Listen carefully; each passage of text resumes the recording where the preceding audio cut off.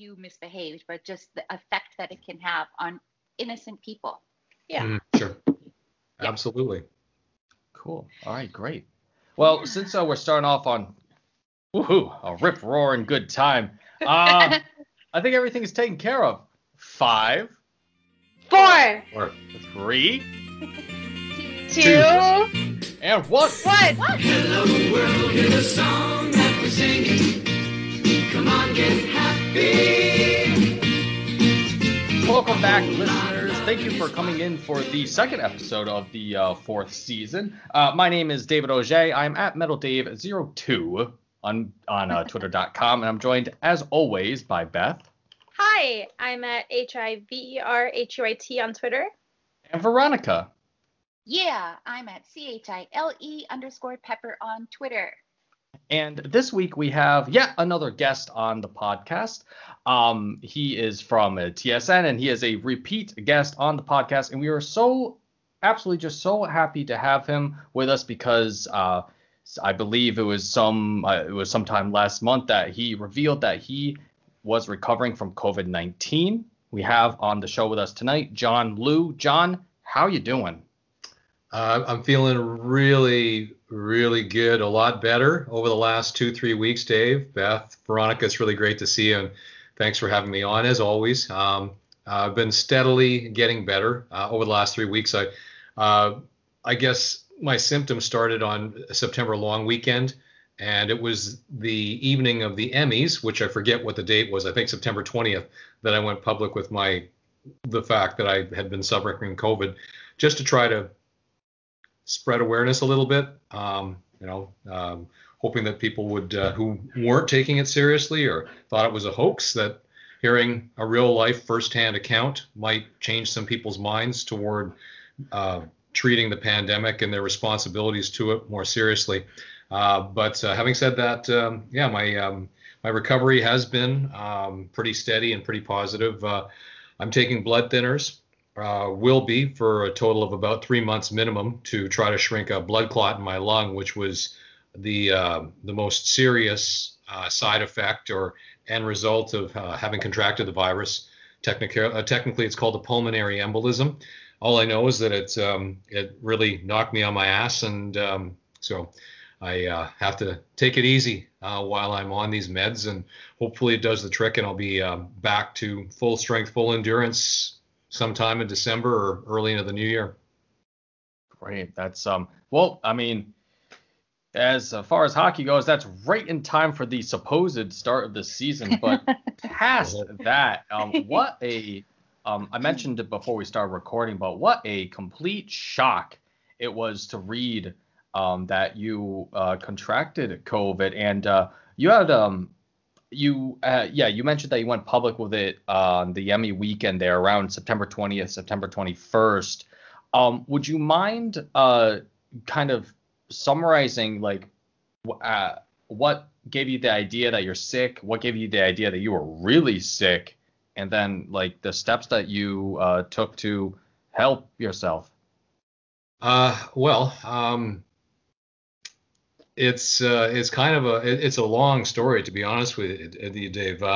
So I'll try to give you the Reader's Digest version if possible. Oh no, well, we're here for it because it's it's important for people to hear it, and plus we're glad to hear it from you firsthand too. So okay, well, by all means, take your time. Well, September long weekend, it was the Sunday that I first started feeling symptoms, muscle pain, fatigue, and headaches, and I thought that it might have been the result of doing some pretty intense yard work on Sunday afternoon, but those symptoms persisted for a couple of days. I golfed with some friends on Tuesday of that week, and then slept 10 hours that night, which is really unusual for me. And so I woke up the next day and said, something's not quite right here. This isn't just lingering from yard work or allergies or something like that. So I called Quebec Public Health and requested a COVID test, and they arranged for me to go on Friday of that week. So I went, got the old swab treatment, and got my results on Saturday, just over 24 hours later. And when the phone rang, and I saw a phone number that was blocked, I thought, who could this be? And then they said, public health, and they told me that I had tested positive, and so it was kind of surreal, just because I still didn't think that I had the virus, but basically they told me at that time that I had to isolate, that I should hydrate, try to eat, rest as much as possible, and so I thought, okay, well, I'll just try to wait out the symptoms, and hopefully the virus will just run its course, and I'll get healthy, because there are no reliable medical drug treatments that you can take, right? And at that point, my wife Caroline was still out in Nova Scotia at our Atlantic home, and I called her to let her know that I had contracted the virus. And at that time, I said, you know what, I'm just gonna isolate, and don't come home, because I don't want you to run the risk of getting infected. And so we left it at that. But then on Monday, the following week, fairly early in the morning, I experienced a dizzy spell, like a really, like it was almost like a getting hit by an ocean wave type of dizzy spell.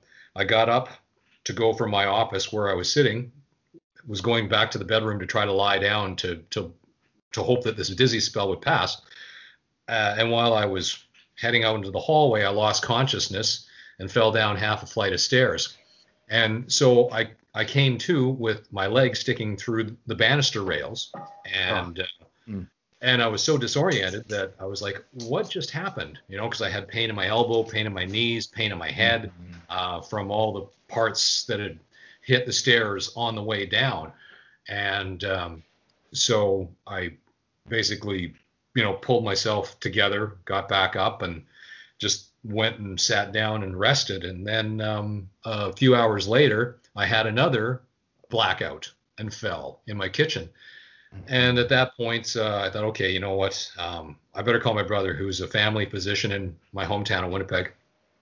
So I talked to him and told him what had happened, and that he said immediately, call 911, go to the hospital, right? So the ambulance came actually really quickly, and so they loaded me onto a stretcher and put me into the bus, and actually I felt really quite calm, because I thought, okay, you know what, as disturbing as these incidents were, at least I'm going to the hospital. They'll find out, they'll figure out what's going on, what went wrong, right? And so got to the hospital, and from there I think I called my wife while I was still in the ambulance waiting to go inside, and told her what had happened, and said, it's like, can you head home? Because I'm in the hospital, I will be in the hospital, and I don't think I can continue to just wait out these symptoms anymore. So she hopped in the car and drove through the night, the 11 hours from our home in Nova Scotia, and got home in the wee hours of Tuesday morning. But basically, I spent 24 hours in the hospital. The first doctor that looked at me suspected that I had a pulmonary embolism, and so he had me tested twice just to be certain, and that's exactly what it was. So they actually started my course of treatment on blood thinners in the hospital. They did a CT scan, an angio scan. I can't count how many blood tests they took, just to make sure that I didn't suffer any injuries or anything serious in the after effects of the fall. And fortunately, there was nothing, just superficial wounds, if you want to even call them that. But yeah, so basically, they told me that the fainting spells could have been caused by this condition. I won't pronounce it because it's just, I'd have to go into a long explanation as to what it is. But the clot, which COVID actually has been causing with quite a great degree of regularity that doctors are finding, and that early on in the pandemic, they weren't aware, because it's a novel virus, that's COVID was affecting the circulatory system in the body, and so there was apparently a high degree of clotting taking place that was killing patients. And so I look at that incident of falling down the stairs and going to the hospital as really a kind of a blessing, or the silver lining in the cloud, if you will, because if I'd had stayed at home and didn't go to the hospital, didn't get checked out by professionals, that clot would have kept growing in my lung, and who knows what kind of consequences might have resulted from that, because a clot heading from your lower body can go up into your heart, into either the left or the right ventricle. If it goes into the right ventricle, it heads to your lungs, and it's kind of a dead end there from what I'm told. And that will cause a pulmonary embolism. But if it goes into the left ventricle, it's possible that it could travel up to your brain. And if that happened, then you could suffer a stroke. And we all know what the consequences can be as a result of a stroke. If it stayed in the left ventricle and grew larger and larger, perhaps it could cause a blockage and a heart attack. So, I was really, really quite lucky to have not suffered more damage than I did.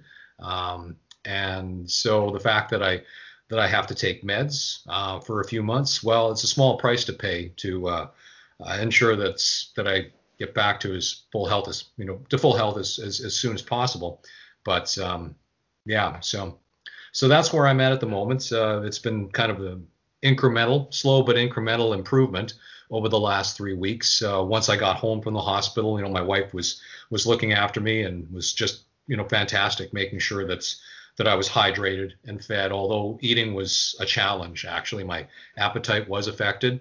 And once my fever subsided, that's when I started to recover with a little bit more quickly, and things turned for the better fairly fast. But if I just want to say at this moment, if I do sort of blank, or if I'm having trouble finding words or whatever, I don't know if it's the post-COVID fog that a lot of patients talk about, but I have noticed that I am a little bit unfocused at times. So if I'm not my normal self on this cast, then you'll know why. So gotcha. You're doing great. No, thanks. Thank you, Veronica. That was as succinct as a John Liu statement would be. So we didn't notice anything different. But again, I said it once before we started recording. I said it before all this. We were so thankful that you are okay. And like you said, a blessing in disguise falling down the stairs. Who would have thought?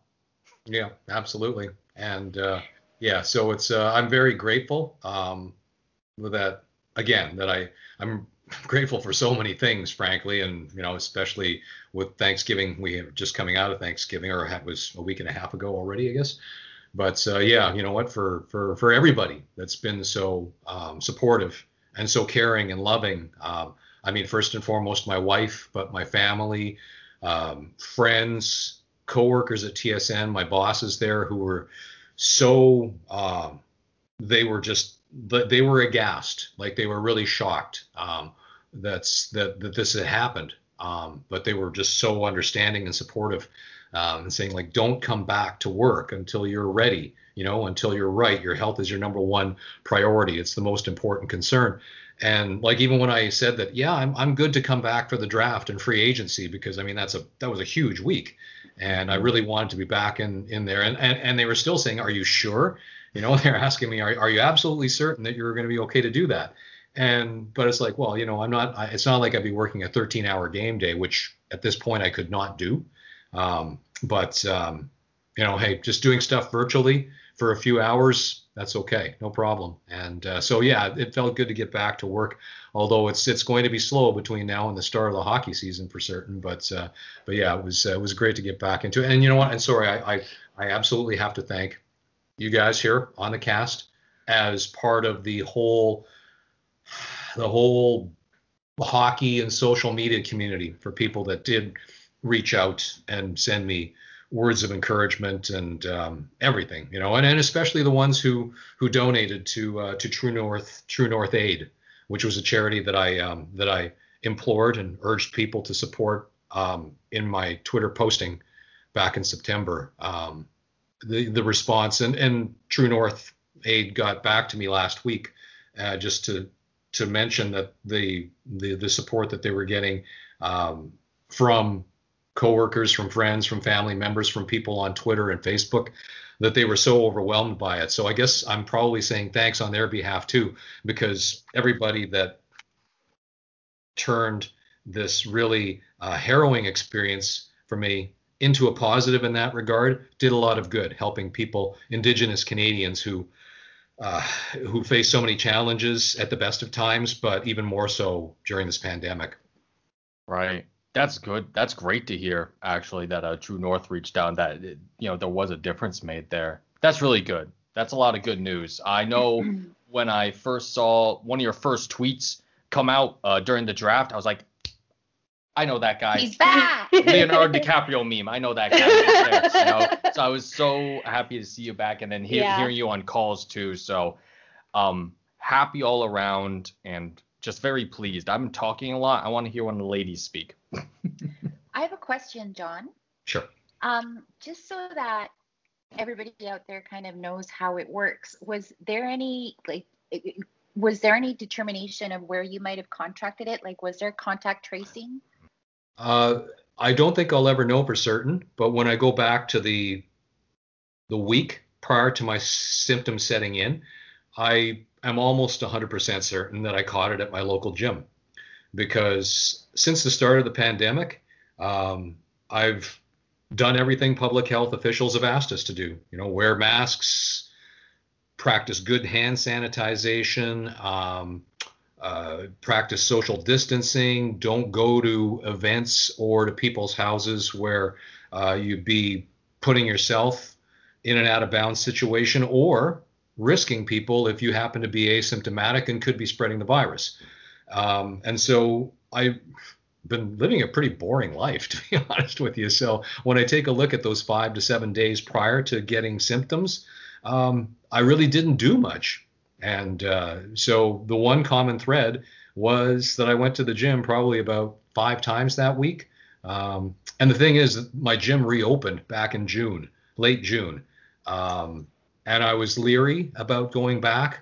But when I came back from the Toronto bubble, that was another 2 months later. And at that point, cases were had decreased through the summer in Quebec. And so I felt, okay, you know what, with the safety protocols that the gym staff said that they had implemented, I thought, okay, I think I feel comfortable enough, safe enough to go back into that environment. But again, chances are that's probably where I caught it. And so there really wasn't much in the way of contact tracing that I could do.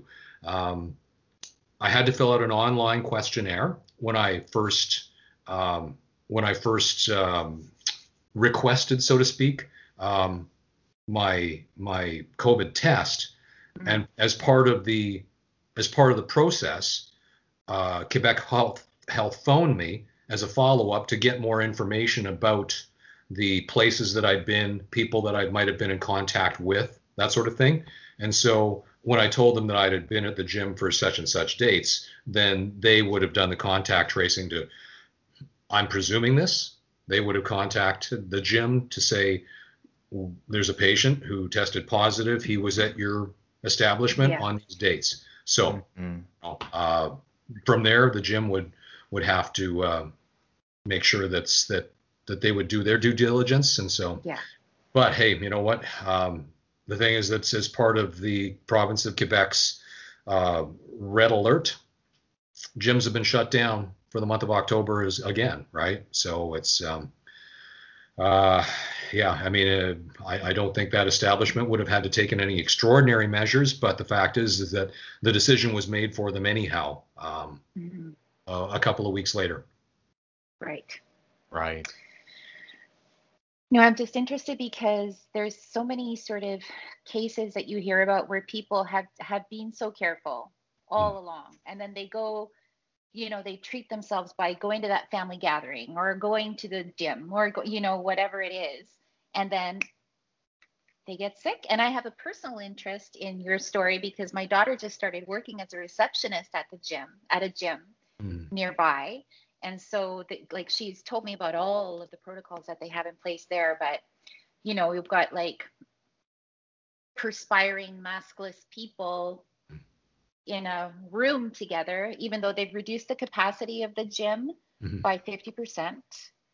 And so yeah, so they're being careful there, but I'm just concerned. Yeah, and you know what, Veronica, the thing is that when you talk about maskless, perspiring, and heavily breathing individuals, I don't think the 6-foot buffer is going to be sufficient, because those particles are going to be airborne for a much greater distance. And so it really creates an environment that is extremely dangerous. It's really risky. And so lesson learned. You know what? I'm not going to go back. Yeah. Basically, I'm just going to do virtual classes from now on, right? Yeah. Just because it's not worth the risk. I mean, the follow up to my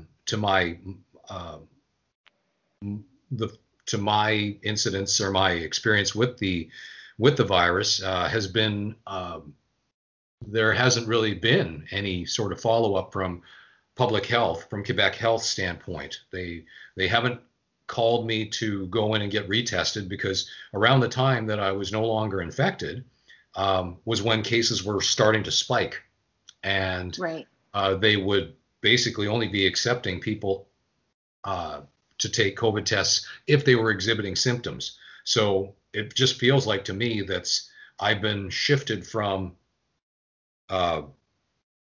active case to recovered, right? And so to be honest with you, I don't know if I'm immune, right? I may only be immune to one strain, right? Because there may be more than one strain of this virus if it's mutating, right, or evolving.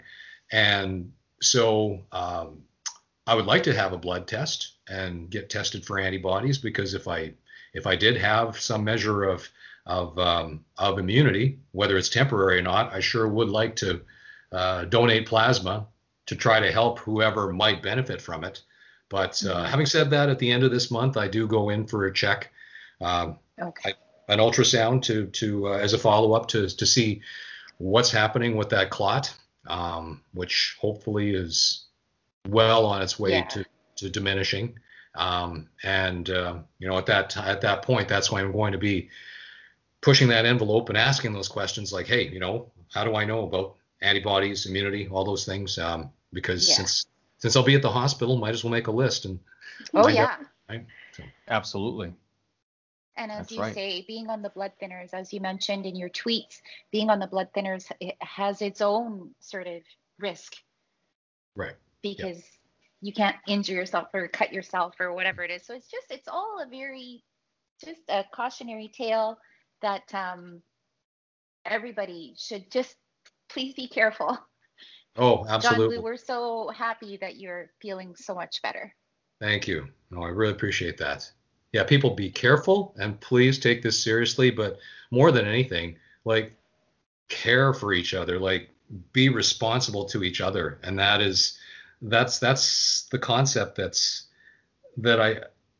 it seems like so many people they just refuse to accept that, or rationalize it as being that's the real heart of these public health measures, you know, that we have to take care of each other. Because if you're infected and you don't show symptoms, if you're and you could be a super spreader and you infect elderly people, or, you know, random person on the street, or your family members or friends, coworkers, or whatever, well, do you really want to be responsible for being that guy or that woman? You know, it's the responsible thing to do. But unfortunately, there's just a lot of people that seem to think it's a hoax, or that it's overblown. But it's like, well, you know what? Even though I didn't have an extremely severe case, it was really unpleasant. It was one of the worst medical ordeals that I've endured in my life. And it's like, no, you really don't want to go through this. And No. this is not a flu. It's not a cold. This is not some garden variety bug. This is a really insidious and aggressive and unpredictable virus. So it's like people really need to take this seriously. I wish they would. So.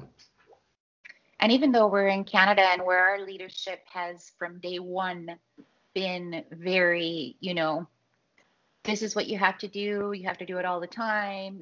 At the beginning, if you remember, Pierre Trudeau was telling us, stay at home and don't leave the house.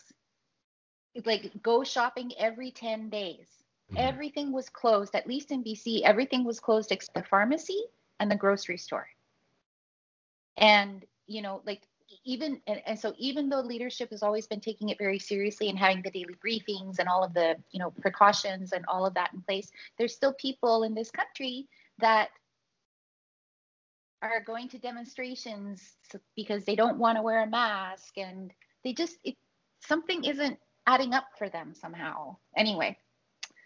Well, you could it's say frustrating. it's a lack of empathy, egocentricity.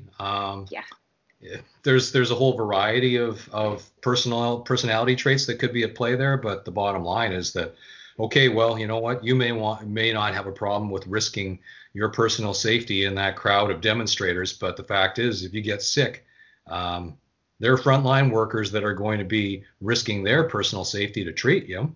There are going to be, again, like I said earlier, random people that you come into contact with, or your loved ones, that they could suffer greatly as a result of it. So, these people that don't seem to have a problem with it, okay, until it affects them personally and in a drastic way, I don't think they're going to change their minds, which is unfortunate because, this is again, I can't say it often enough. This is not a hoax. It's not a joke. This is really serious, and we're still, it still feels like we're going to be in this for a long time. Mm-hmm. So. Yeah. That's true. Of course, with Beth and I here, we're speaking on behalf of the United States of America. I mean, that's a whole other level of government doing this, that, and the other thing, or nothing at all. As far as the U.S. is concerned, for listeners that know or don't know, it seems like every state has its own plan because the federal government has just washed their hands of it, essentially. No countrywide rules or regulations, so every governor has their own has their own protocols.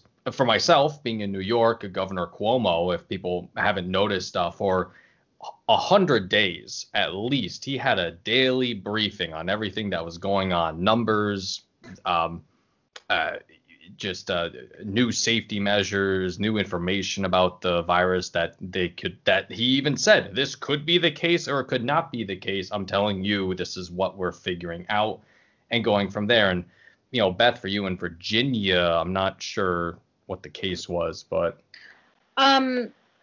Our governor did some briefings, and he and his wife actually contracted COVID recently. I think it was last month. And he's been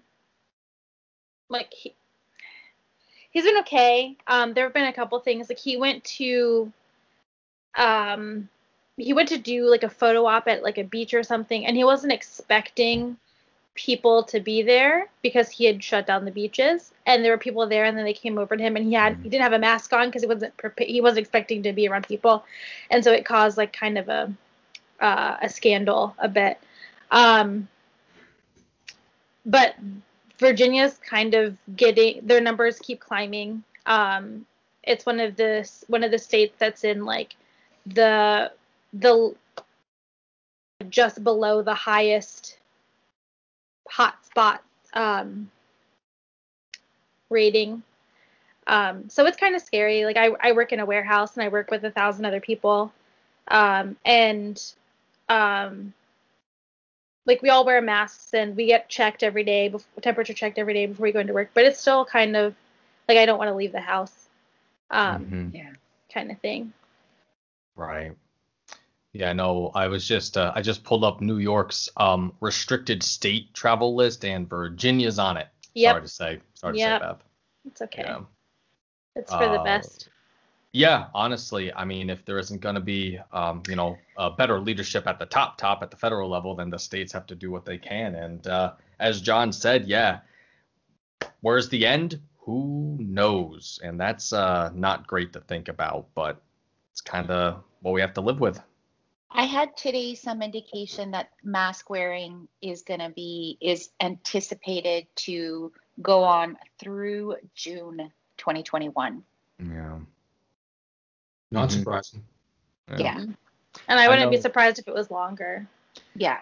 I know just recently, it was either yesterday or the day before, Governor Cuomo was talking about, because New York State now has a board of doctors talking about a vaccination plan, because he said, we've done 12 million tests in New York State since everything started, 12 million tests. And he said, if we want to vaccinate everyone in New York, and they're talking in the idea is that there's possibly going to be 2 doses of a vaccine, that's going to be 40 million doses getting rolled out to people. And he says that we have no idea how we're going to do that. We did 12 million tests over 7 months. Getting people vaccinated, he said it's going to be quite a thing. And Veronica, that kind of matches the timeline that he was talking about. You know, he's saying, of course, essential workers like nurses and police enforcement, and I believe that like nurses and doctors especially are going to be getting the first doses, the elderly, and then he has like a matrix of priority going down people until it finally gets to me, which makes sense. But that's just that's something else that's going to be all about this, because once there is a vaccine, how are you going to get it? And like you said, mask wearing probably until June. If you have your flu shots where you are, go get them. Mm-hmm. I got mine. Yeah, I'm getting mine next week.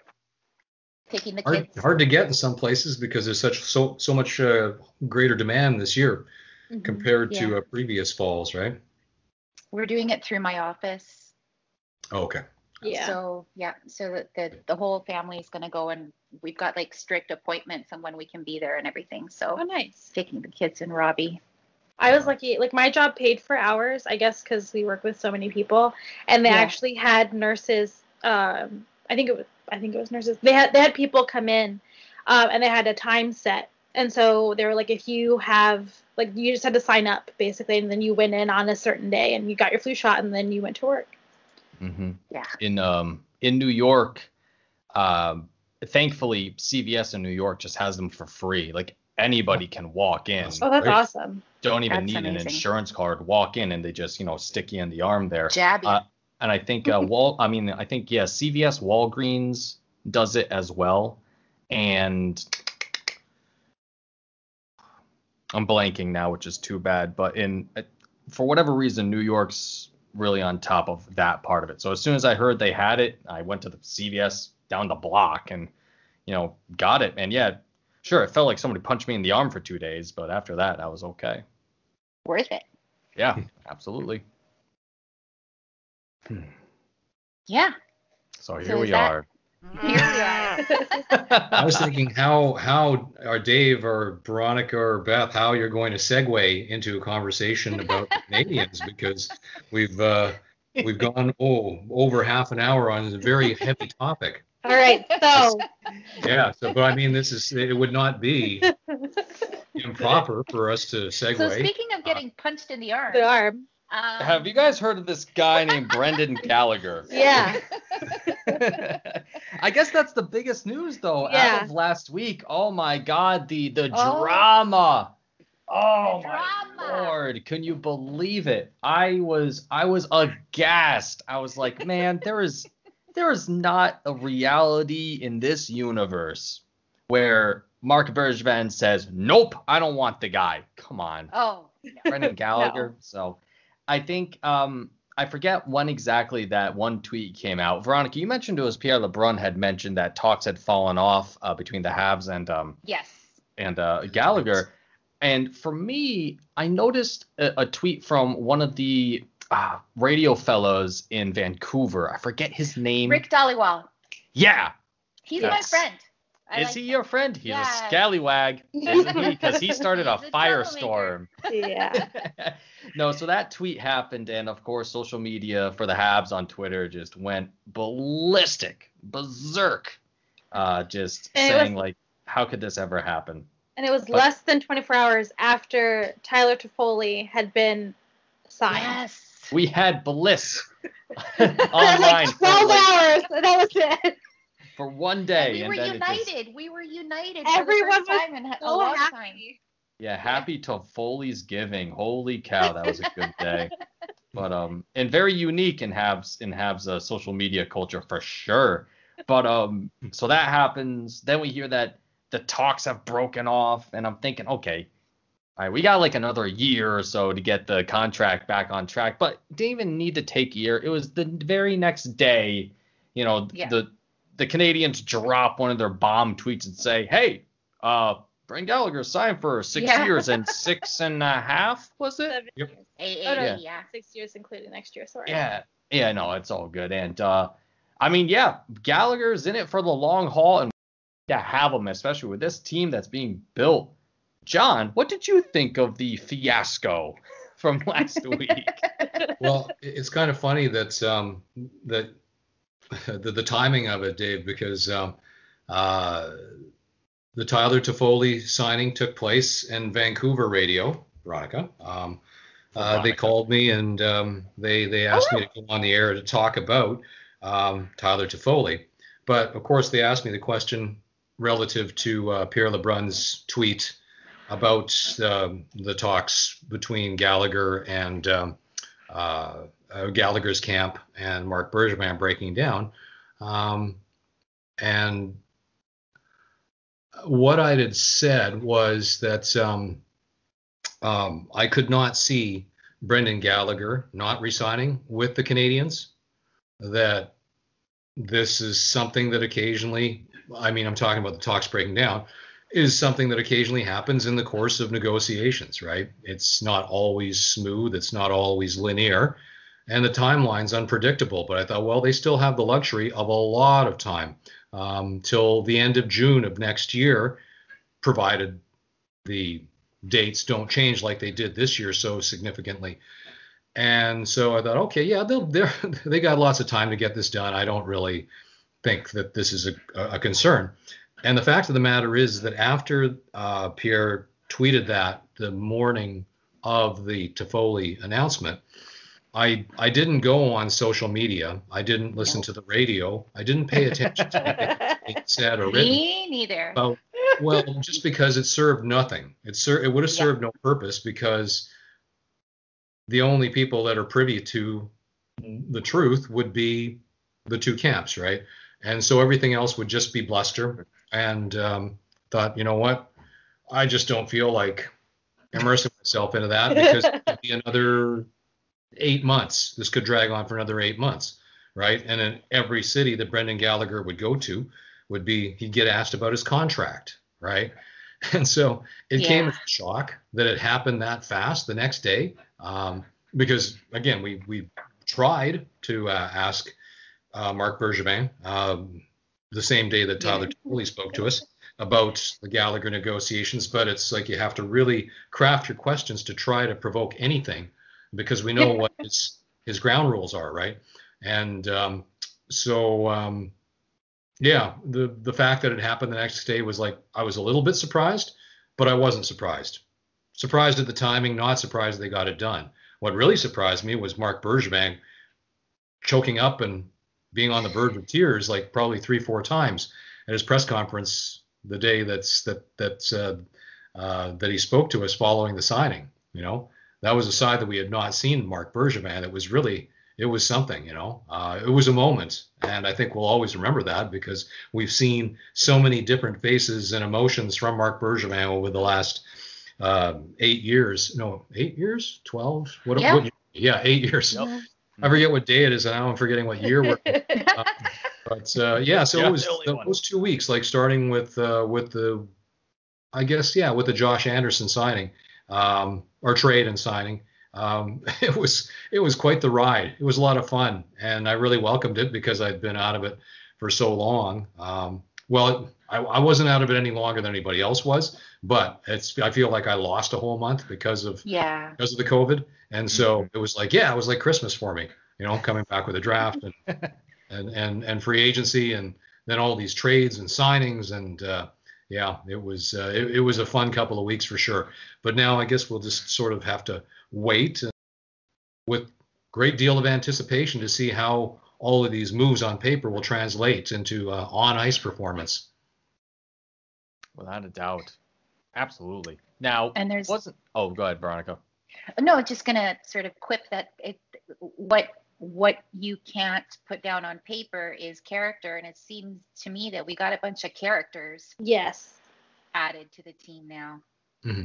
For sure. I mean, if you wanted to start from the net out, the fact that they believe in Jake Allen as much as they do, that they would extend him already. And I mean, there's a certain tactical maneuver behind that, but knowing Jake Allen, his history here in Montreal as a junior, coming from Atlantic Canada, when he spoke to us and said that he's a big fishing and hunting and country music guy, I thought, there you go. Kindred spirit with Carey Price. That looked like a really good fit right from the beginning. And then the Joel Edmondson trade and sign. I know a lot of people were down on that, but from having covered the Blues Cup run last year, I had a pretty good read on Joel Edmondson in terms of what he's capable of doing, what his ceiling is.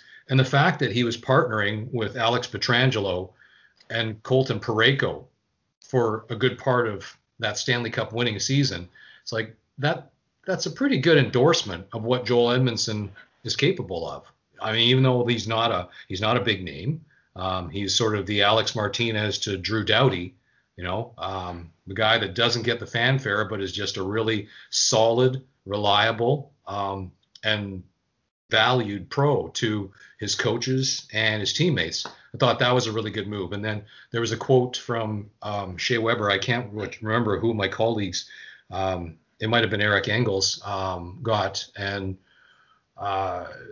Weber made some reference to the fact that it's like, you know what, talk to anybody that plays against Joel Edmondson. They won't say it's a whole lot of fun. And, the fact that he's capable of keeping the crease clear.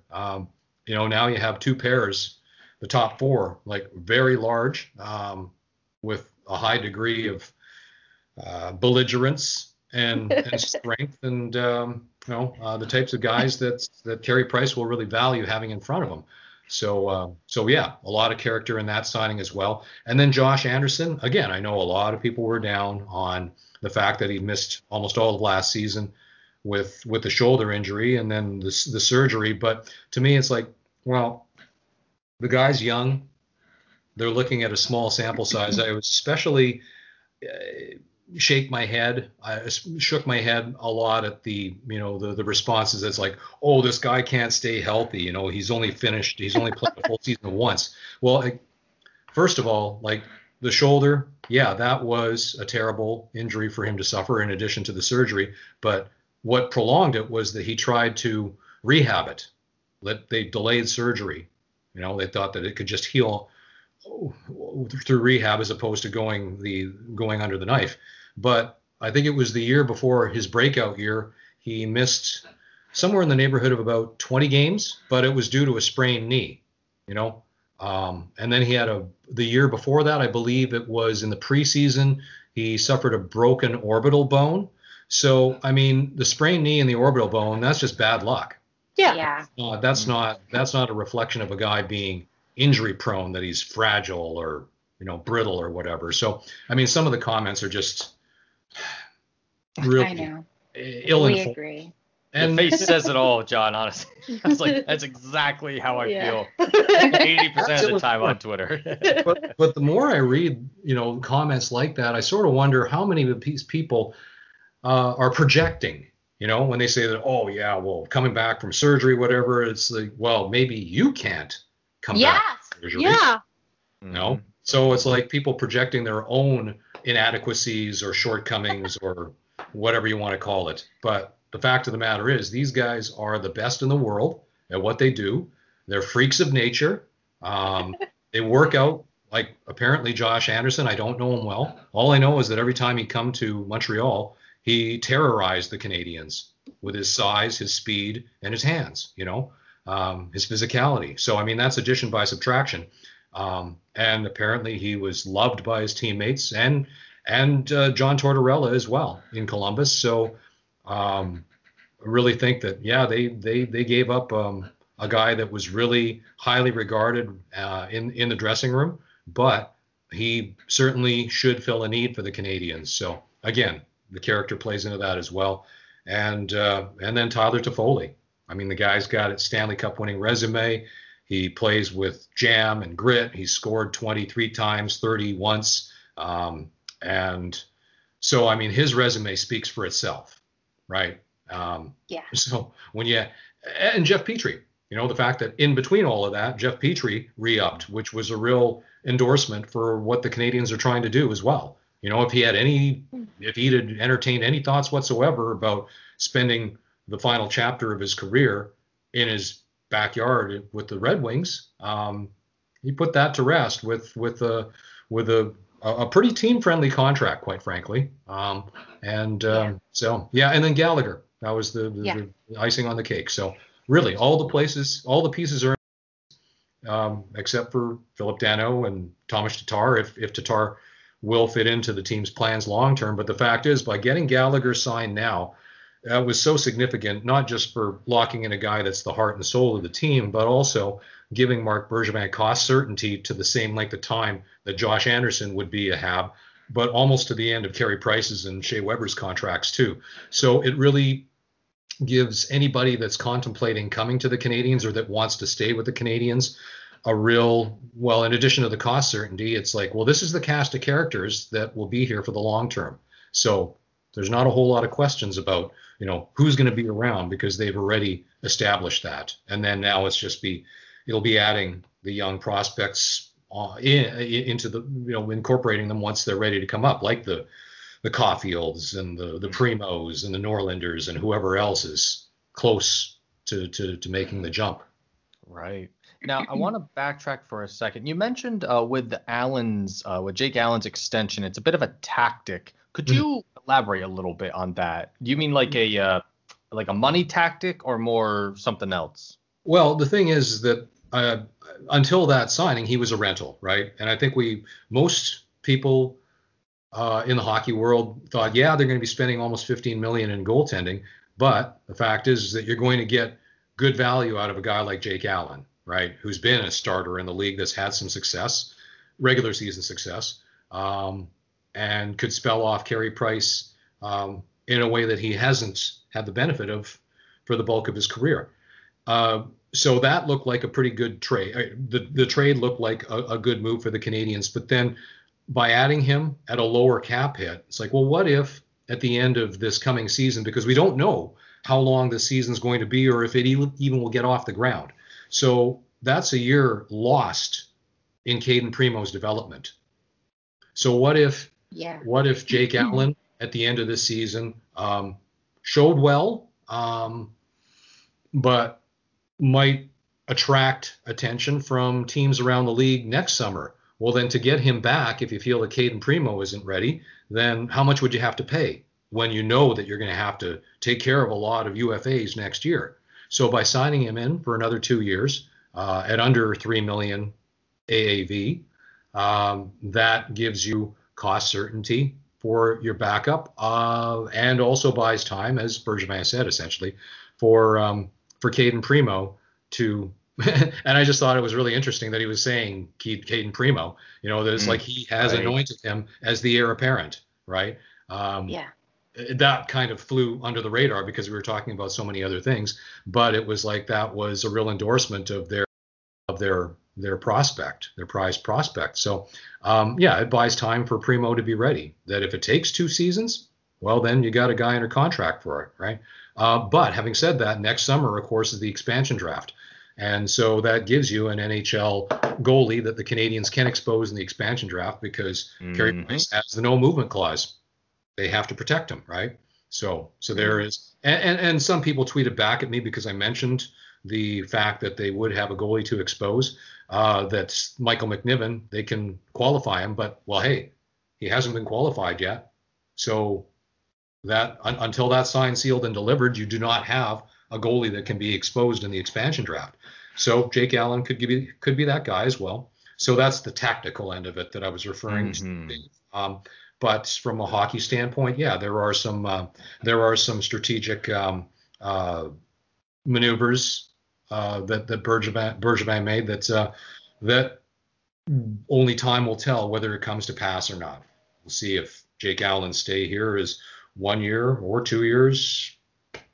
Hey, because we can't just be concerned about the NHL. The AHL is part of the equation too. So absolutely. Right. That's right. I liked everything that was just said. I agree. Yeah. I've no feedback, positive or negative. Only not. No, that was it was really great. It really set it up. Veronica? No, just something else to backtrack again a little bit. It's something else that John, that you mentioned about these NHLers being freaks of nature. You're correct, because I saw an NHLer at Second Beach in Vancouver a few years back, and I have never seen anybody in real life that was like that. Mm-hmm. Like, I didn't even believe it was like, you see it on TV, you see it in the movies and everything else, but just a specimen like this, like, anyway, it was just awe-inspiring.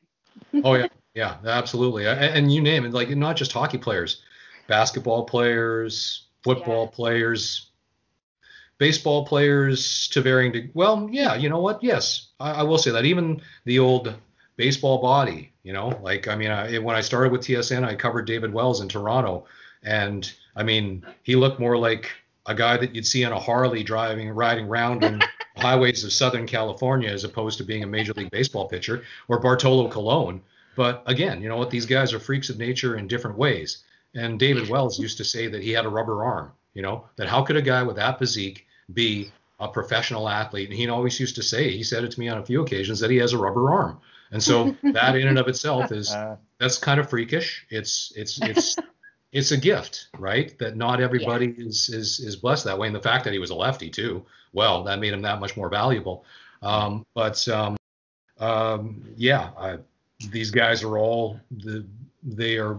I don't know how if you talk about the 1% or 1/10 of 1%. Yeah. In terms of on the scale of physical, not just their strength and their speed and their skills, their hand-eye coordination, but also their recuperative powers too.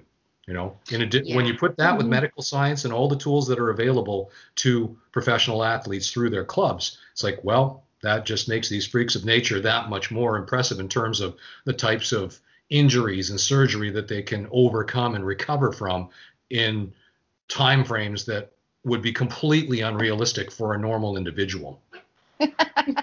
Shea Weber comes to mind when his career was over last season. Oh, when he died. He came back 2 days later. Well, but you know what? And people also, when people sign, they toll the bell for the end of somebody's career or the impending end of their career. Well, they're kind of forgetting the fact that these guys didn't get to be the best in their profession, the best in the world, without having a competitive drive and a belief in themselves that is almost unhealthy, like like it's obsessive. And that's what makes them great. Yeah. And I don't use the word great very often, but yeah, you have to include the ones that are great, the ones that are exceptional, the ones that are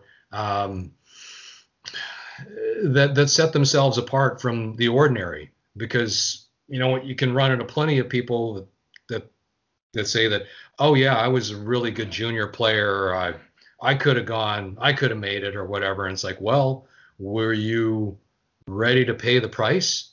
The physical price, the emotional price, do you have the mental toughness and resilience to be able to get there and stay there? Getting there is only part of it. Staying there is the hard part, especially forging out a career of any length of time in any sport. And so, yeah, when Shea Weber, who is does not like to be questioned about any sort of, he does not talk about injuries. He does not talk about anything that would hint at vulnerability or weakness. A guy that proud and that competitive, if you say that his career is over, well, he's just going to work that much harder to shut you up and prove you wrong. And so yes, he is an absolute freak of nature. Like when you watch on a day-to-day basis, it's like, no, and we don't even get to see him. We, being the media, we don't even get to see his preparation and his process that allows him to be able to play at the level that he does and accomplish the feats of strength and power that he does too. So, yeah. His famous quote from his first season as a Hab is just pain. Yeah, and actually, I remember after the trade, I was down in Nashville doing a story about the moving parts in it, and I spoke to Ryan Johansson, and he told me that he never used to, as a young player in Nashville, he never used to like to show pain or admit to being hurt or whatever, because if Shea Weber's your captain and he's setting that bar that high, then it's like you don't want to disappoint him. You don't want to go below standards, And so Johansson basically was saying is that Weber, without actually saying anything or doing anything directly, made Johansson into a tougher player, right? I mean, not like tough guy, fisticuffs, but just, a more just mentally tough, somebody that was more prone to play through whatever than he might have been had he not been a teammate of Shea Weber's. And I think he also said to me, it's like, I don't think Shea feels pain. So, well, hey, the fact that he admits to it but says that it's only pain, well, that's part of the guy's mystique. It's part of his aura, right? So, I mean, how like many pucks has he had to the face where oh he's my just gosh, bleeds all over himself and keeps playing? He's like, it's fine.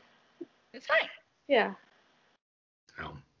Well, I mean, like he lost a tooth and we didn't know for a long time. No. So. Oh my God, that was such a scandal with you ladies. I swear. We took 1 week to go into forensic files. Instagram. Where was he smiling? What live feed can we find when his mouth's open? Where's the missing tooth? It was quite an ordeal, John. But hey, it's what we're good at the happy hour. So, we're just a few minutes with our time. The only significant news that's coming to mind right now deals with Jesperi Kotkaniemi. He's shipped off to Finland. He's going to be playing with Asat. And if I recall from either a year ago or 2 years ago, Asat is kind enough to link up streams of their games on Twitter. I do not know if they're going to do that again this season, but given everything, I have to assume that Asat will probably do that. So make sure to follow, listeners here, make sure to follow Asat's Twitter. I follow them already. Account. Yes. And I'm quite sure that they've had a big jump in their follower. Yes. They did have the announcement. So. And they had a video today of Jesperi at practice as well. Oh, no kidding. See, they're on it. So they are at Porin Asat. That's PORIN ASSAT. Porin Asat on Twitter.